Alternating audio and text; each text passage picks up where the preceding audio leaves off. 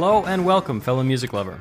My name is Zachary Stockhill, and you are listening to Travels in Music, the podcast that shares stories about music from all over the world and explores a musical planet. Thanks for joining me today.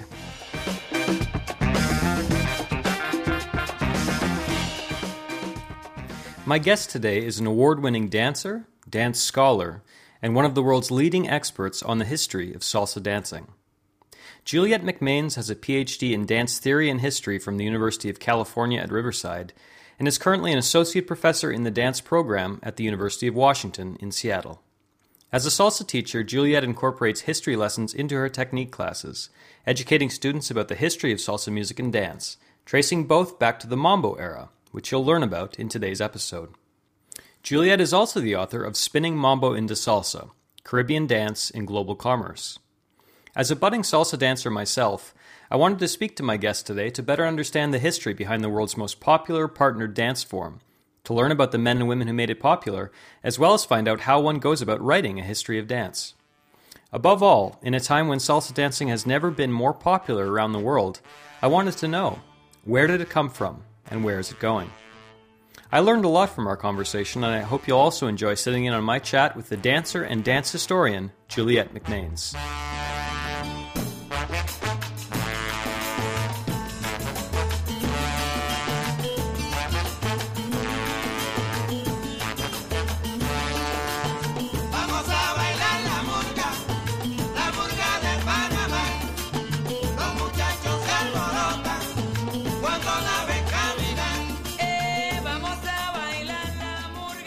First off, thank you so much for making time for me today. I really appreciate it. And if I sound a little funny, I'm battling a cold, so I hope I don't sound like too much of a bullfrog. But yeah, thank you for being here. Sure. So the first question I'd like to ask you is, I'm curious about your earliest interest in dance and where your fascination with dance comes from. So can you recall what originally inspired you to start dancing? Ooh. I don't recall, because I think I was born that way. Like, I think I was born to dance. I think it was inside me from the beginning. But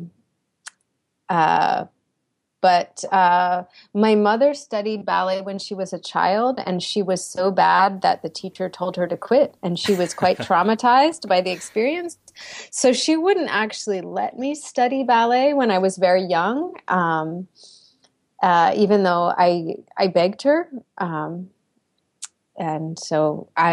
I remember going to watch ballet class. A friend of mine was studying it, and I was mesmerized by things that people might seem the simplest movements. I remember watching tendus, which is a very basic exercise of the feet at the bar, and being transfixed and thinking that was the most amazing thing ever.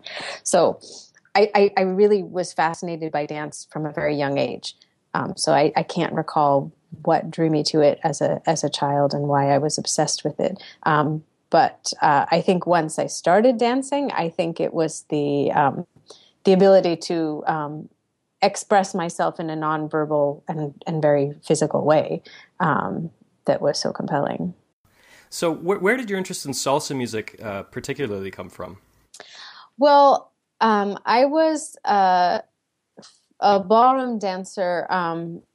I started ballroom dancing when I was in college, and I was fascinated by the interaction and the dialogue. So in that sense, I was fascinated by the language, the way you communicate non-verbally through dance in a very physical and engaged way. And I moved to Southern California in 1997. And I was already a ballroom dancer, but ballroom dancing is not really a live social practice. The practice is mostly a competitive practice. And so the improvisational structure of the dance as a social a means of socializing is kind of dead. And when I moved to Southern California, another ballroom dancer told me about salsa. So I went out salsa dancing because I was looking for something that was sort of missing from the practice of ballroom, which is the improvisational interchange between two people, in real time. And I found this salsa community that was thriving in 1997. It was already a huge practice, and the Mayan was one of the first places I went, and it was a refurbished theater. So, and they'd like taken all the seats out, and it was a nightclub, and it held, I think, like, I don't know, 1,000 people, and they were all dancing salsa, and there was live music, and I was completely hooked. And so I started salsa dancing avidly many, many times a week from that moment. And salsa dancing is, of course, the dance is named after the music, and it's about responding to this music. So originally I don't think I was drawn to the music. I was drawn to the improvisational structure of the dance. But of course that is determined by what's going on musically, because it's an improvisational form. I mean, of course, there's structure and the songs are written, but there's a lot of improvisation within it, which is the same as the dance. There's structure, but you have a lot of freedom within it. So the more involved I got in the dance scene, the more I got involved in the music. Right, right. Where does the name come from, salsa? So the name, there's a lot of people who take credit for calling the dance also, or popularizing not the dance, but the music. Actually, it wasn't the dance first, it was the music. Popularizing it in the late 60s and early 70s. And there's isolated instances of people using that word to describe a song or an album in the music industry. A lot of people credit Fania Records for popularizing that term in the early 70s. And it was primarily a marketing term to talk about mostly Afro-Cuban music, which wasn't popular to be talking about anything Cuban at that time, because it was after the embargo in 1962 was placed on all trade with Cuba. And it was in many different genres. So it was Cuban son, montuno, and Cuban mambo, and danzón, and a variety of other genres. And it was confusing to non-Latinos or even to Latinos. And so this term was used sort of as a catch-all, a marketing term for Cuban music, and especially the Afro-Cuban music that was being updated by Puerto Rican musicians living in New York at that time. Izzy Sanabria, who ran Latin New York magazine, also credits himself with popularizing that term by using it a lot in the magazine, and he was also an MC for a lot of Fania's live shows.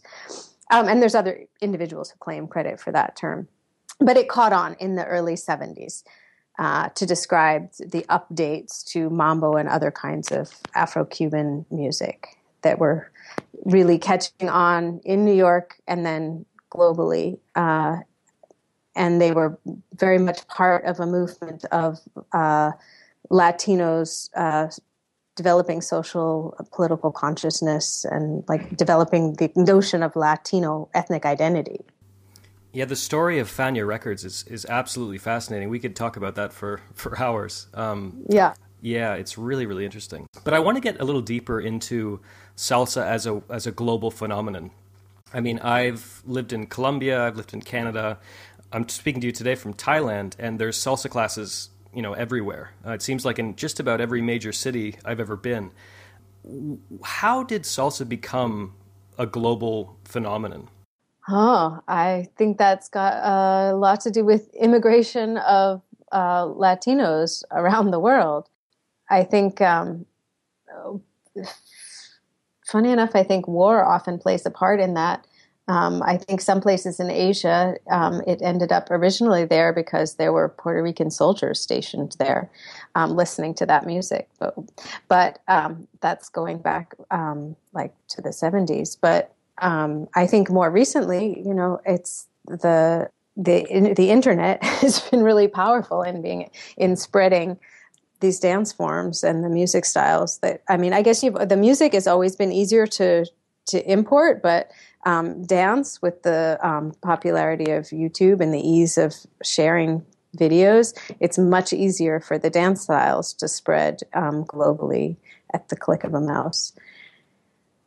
It's a complicated question, though. How do these dance forms spread? I mean, I could give you a history of individual cities or locations, right? But I think it's a combination, sort of, if I were to answer it sort of on a global level, I think it's a combination of migration, immigration, increased ease of travel, and then increased use of the internet, both as a platform, a free platform for sharing, and also as a means of commerce. And then I guess I'd have to say that the salsa congresses have probably done the most to spread the dance and the music as well, but maybe more so the dance globally. And that's sort of a branch of the salsa dance industry as commercial machine. Right, that sort of leads nicely into talking about your book, Spinning Mambo into Salsa, Spinning Mambo into Salsa, rather. So what inspired you to write this book? Where did this idea come from? So I have been teaching salsa dancing at universities since 1999. And when I teach technique classes, I always assign readings on the history of the dance forms that we're studying. And there were great resources when it came to salsa music, but at the time there weren't any histories of salsa dancing. And after enough years of complaining about this problem and frustration at reading student papers that had real sources on the music that were just referencing music instead of dance, I finally decided that, well, since I'm a dance historian, I'm actually in a position to fill the void. So that's why I started the project. And my idea was to chronicle the history of salsa dancing from the mambo era to the present. But as soon as I started the project, I realized that I couldn't talk about the history of the dancing without writing an integrated history of the music as well. And the histories of the music, and one of the things I'm frustrated by in the histories of music, which many of which are excellent, is that they don't really talk about the dancing in any sustained or detailed way. And so I couldn't do the same thing with my book. I had to really write an integrated discussion of what was happening in the music and how that was affecting the dance and how the dance was affecting the music, because they developed concurrently and they influenced each other deeply. I wonder if, so my academic background is in history, and as I was preparing for this interview, I was really curious about your process. Like, how does a historian of dance, what sources do they rely on? And I wanted to ask you, basically just that. I mean, what was your methodology for researching this book? Well, lucky for me, there still were, and now there are fewer, but there still were at the time people alive who started dancing in the late 40s and early 1950s when the mambo craze gripped New York and then later other locales. And so I actually was able to find people who were in their 70s and 80s and even 90s who were still dancing in that style. And there were a few places in Florida and New York where they would gather to dance. So I went and found them. I did a lot of hanging out with them, dancing with them, and then the vast majority of my data came from in-depth interviews that I did with over 100 individuals. So oral history. And then I, of course, found written archival sources, and there's a few films and videos as well. And then I did reconstruction on my own body. So I know very well the modern salsa styles and many of them because I've been practicing them and teaching them for so long. And then I learned these older styles that were not really ever codified and taught by hanging out. And then I did some reconstruction of these different styles and compared them through my own body's intelligence. And also I did some performances where I put these together, styles next to each other. Yes, I'm sure I'm leaving out some sources, but... Well, I'm curious when you're sitting down with these people. I mean, just generally, what sort of questions would you ask them to get a sense of how their dance style had developed? Well, I mostly got their stories. I asked them how they started dancing. And really the conversation really flowed quite easily from there. I mean, especially these old timers were so excited to share this history with me. So many of them who had worked professionally as dancers in the 50s had these thick scrapbooks of photographs and newspaper articles about the work they had done in the Mambo. So often that helped them a lot in recalling events and stories. But it was really just listening to their stories about this passion and their love for the music and the dance. And especially these old timers, they talked about the music as much, if not more, than talking about the dancing, because for them it wasn't really separable, the music and the dance. And they were so excited to talk about all of these great musicians, especially from the Mambo era.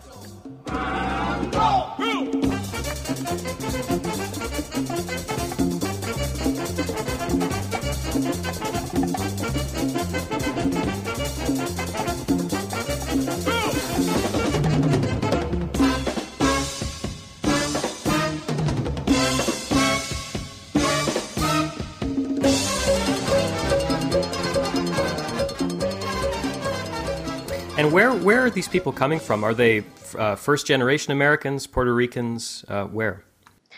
So a lot of them were Puerto Ricans, either born and grew up in New York or from Puerto Rico who immigrated.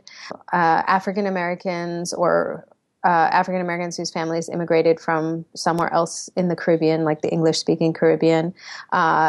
Jews, a lot of Jews, some Italian immigrants or immigrant families. I'm trying to think other major ethnic groups. But it was, one of the beautiful things about salsa and mambo that predated it is that the music draws from so many cultures, and the music draws people from so many cultures. And I think the reason that the term salsa, I think, was so successful is because salsa is a sauce that you can put many different ingredients together, and it still tastes good. It's just a little different, and I think that's what the music continues to draw together people from really different communities and draw from those different communities in continuing to spice that sauce differently. Yeah, it's such a joyful music, and you're absolutely right about it bringing people together. I think Donald Trump would do well to take some salsa classes. I don't know if I want to see that. No, neither do I. Yeah, let's move on. So what is mambo, and how did mambo sort of? I'll ask you another difficult question. What exactly is mambo, and how did mambo in some ways give birth to salsa? Mambo is a music style that developed in Cuba through a blending of the Afro-Cuban son, danzón, and to a certain extent rumba, although less so, and American jazz. The music, people sort of agree that it was born in Cuba. There's a little discrepancy about which artist really invented the mambo, but a lot of mambo developed music, and then especially the dance form developed in New York City in the late 1940s and 1950s. And the dance form developed through those Cuban dance styles mixed with American swing dancing, and through other influences that were there in New York from other immigrants in that, New York melting pot at the time. And the dance involved short periods of partnered turns, borrowed from swing dancing using the base of Afro-Cuban son, and then periods of solo dancing where each partner, the man and the woman, would separate from each other, face each other, and do a little sort of challenge of improvised idiosyncratic footwork and body movements in a similar tradition to Cuban rumba or Puerto Rican bomba or breakdancing of today. It's a tradition that's continued. And so then that music continued to evolve in the 1960s and 70s, largely with Puerto Ricans living in New York. And the dance continued to evolve as well. And the dance began in the 70s somewhat, but much more in the 80s and 90s to incorporate more and more turns from hustle dancing, which is the partnered form of disco dancing.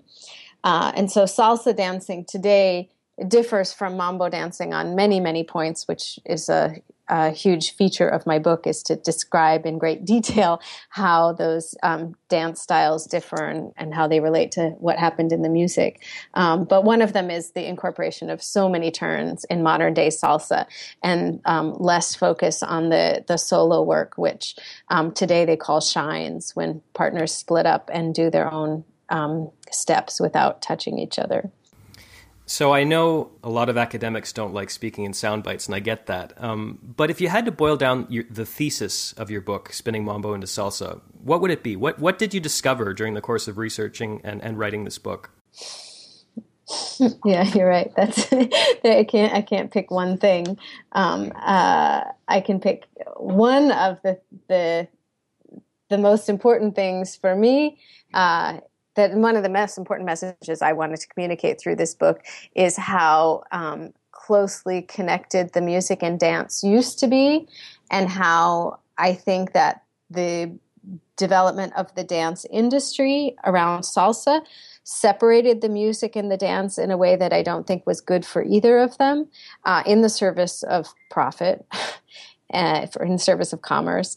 And I think that a lot of the changes in the dance that evolved were the direct result of the separation of the dance from the music. And so bringing those two back together in closer dialogue, I think would be a positive direction for both of them. And I'm hoping that my book is a step in that direction. When you're talking about the connection between the music and the dance, are you talking about live musicians?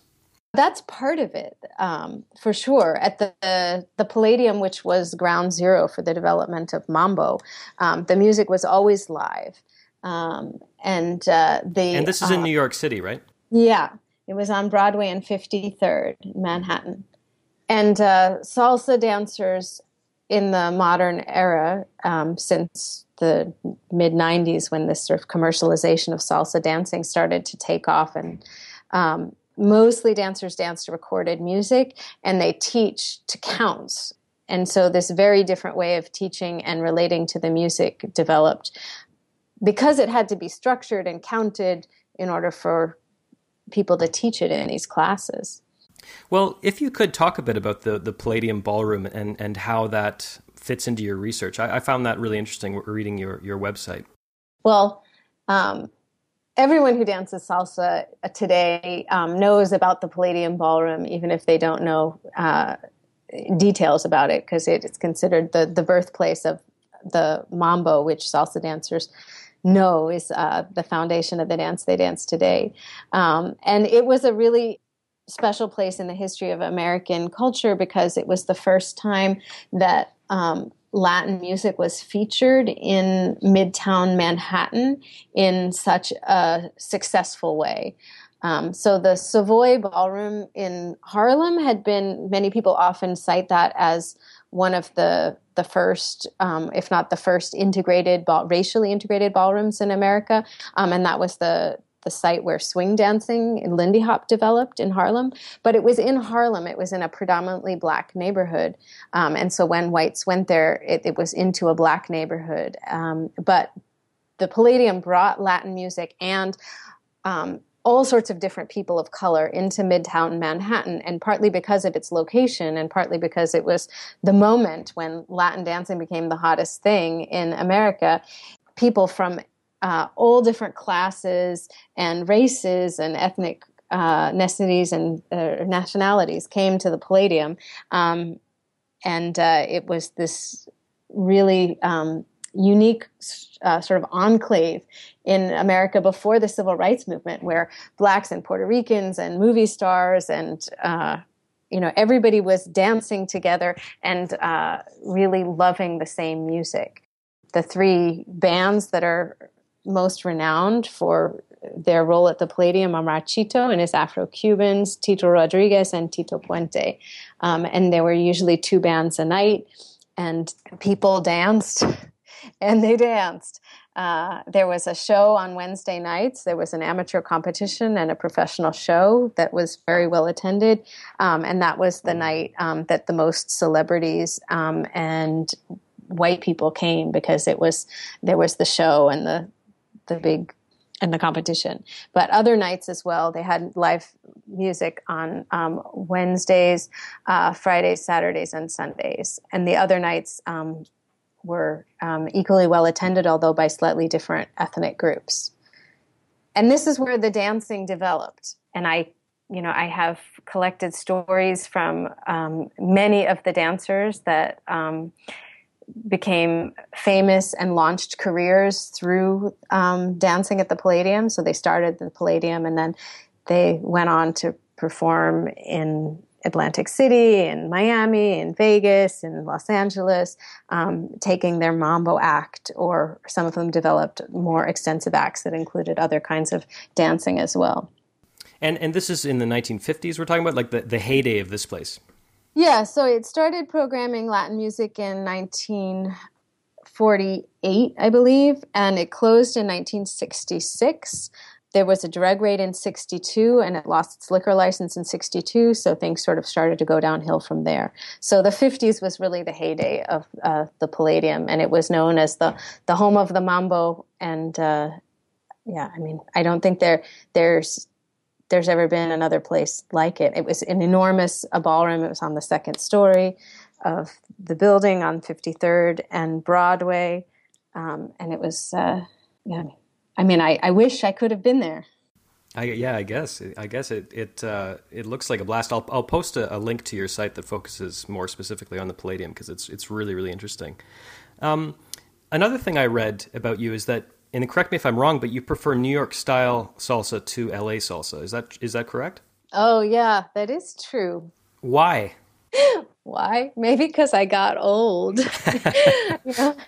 I started with LA style salsa because I started in Los Angeles and I loved it when I was young. But New York style I think it's also because I'm a woman, and New York style offers a lot more autonomy for the woman to express herself. So even the basic step of the New York style, it starts out with the woman coming forward into the man's space, so he invites her in, whereas LA style starts with the man like charging into her space. The LA style includes a lot of acrobatics, which I loved when I was young, and tends to be very fast. But the experience is sort of being used as a tool in the man's performance of his own virtuosity. Right. Whereas in New York style, where it tends to be slower music and it tends to be much more about the rhythm and the playful relationship to the music, I feel like I have a lot more space to express myself, even when I'm in the follower's role.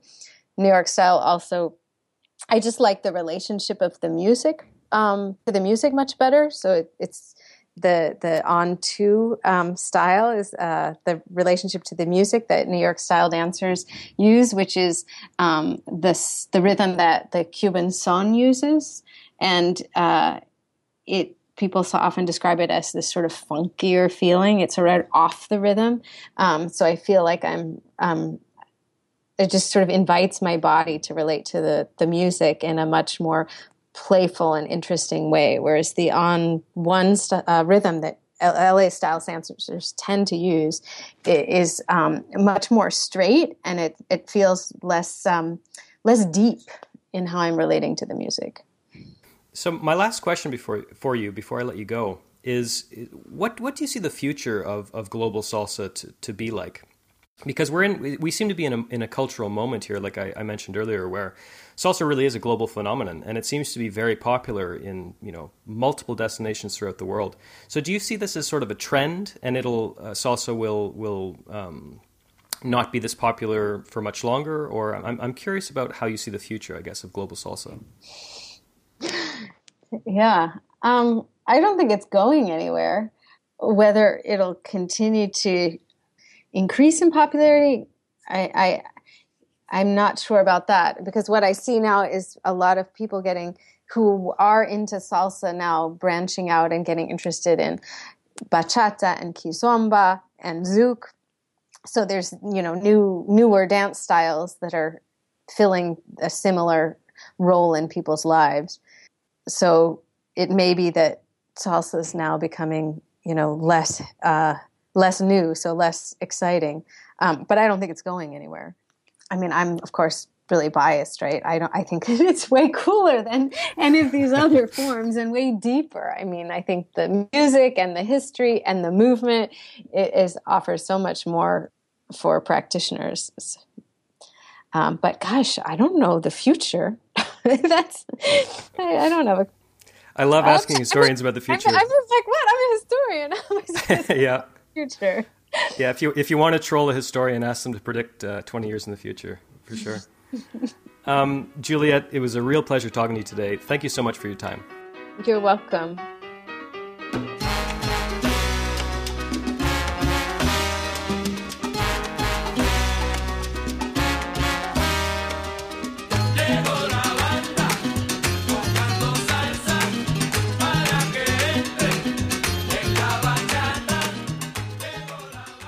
I hope you enjoyed listening to my conversation with Juliette McMains, and if you'd like to learn more about her and her work, I will post show notes at travelsandmusic.com/salsa. And I'll also post a link to a fascinating documentary that you probably haven't seen. It's a few years old, and it's not exactly easy to find. I don't think it's been broadcast for quite a while. You'll notice that at one point during my conversation with Juliette, I mentioned Fania Records, which is it's a really fascinating story. It's probably the most storied, famous, and influential Latin record label in the U.S. And PBS some years ago made a really good documentary on them and the whole Latin music scene of the 1970s and the 1960s. And I'll post that documentary as well at travelsandmusic.com/salsa. Before I let you go, a very quick reminder that if you're enjoying this podcast and you'd like me to keep on making episodes, please go to iTunes and subscribe and leave a rating and review. They are enormously important, and they put a very large smile on my face when I see a new one. So, thank you as always for listening and for your support. And until next time, remember that life is short. So if you feel like dancing, dance now while you still have the opportunity. And I'll talk to you again very soon.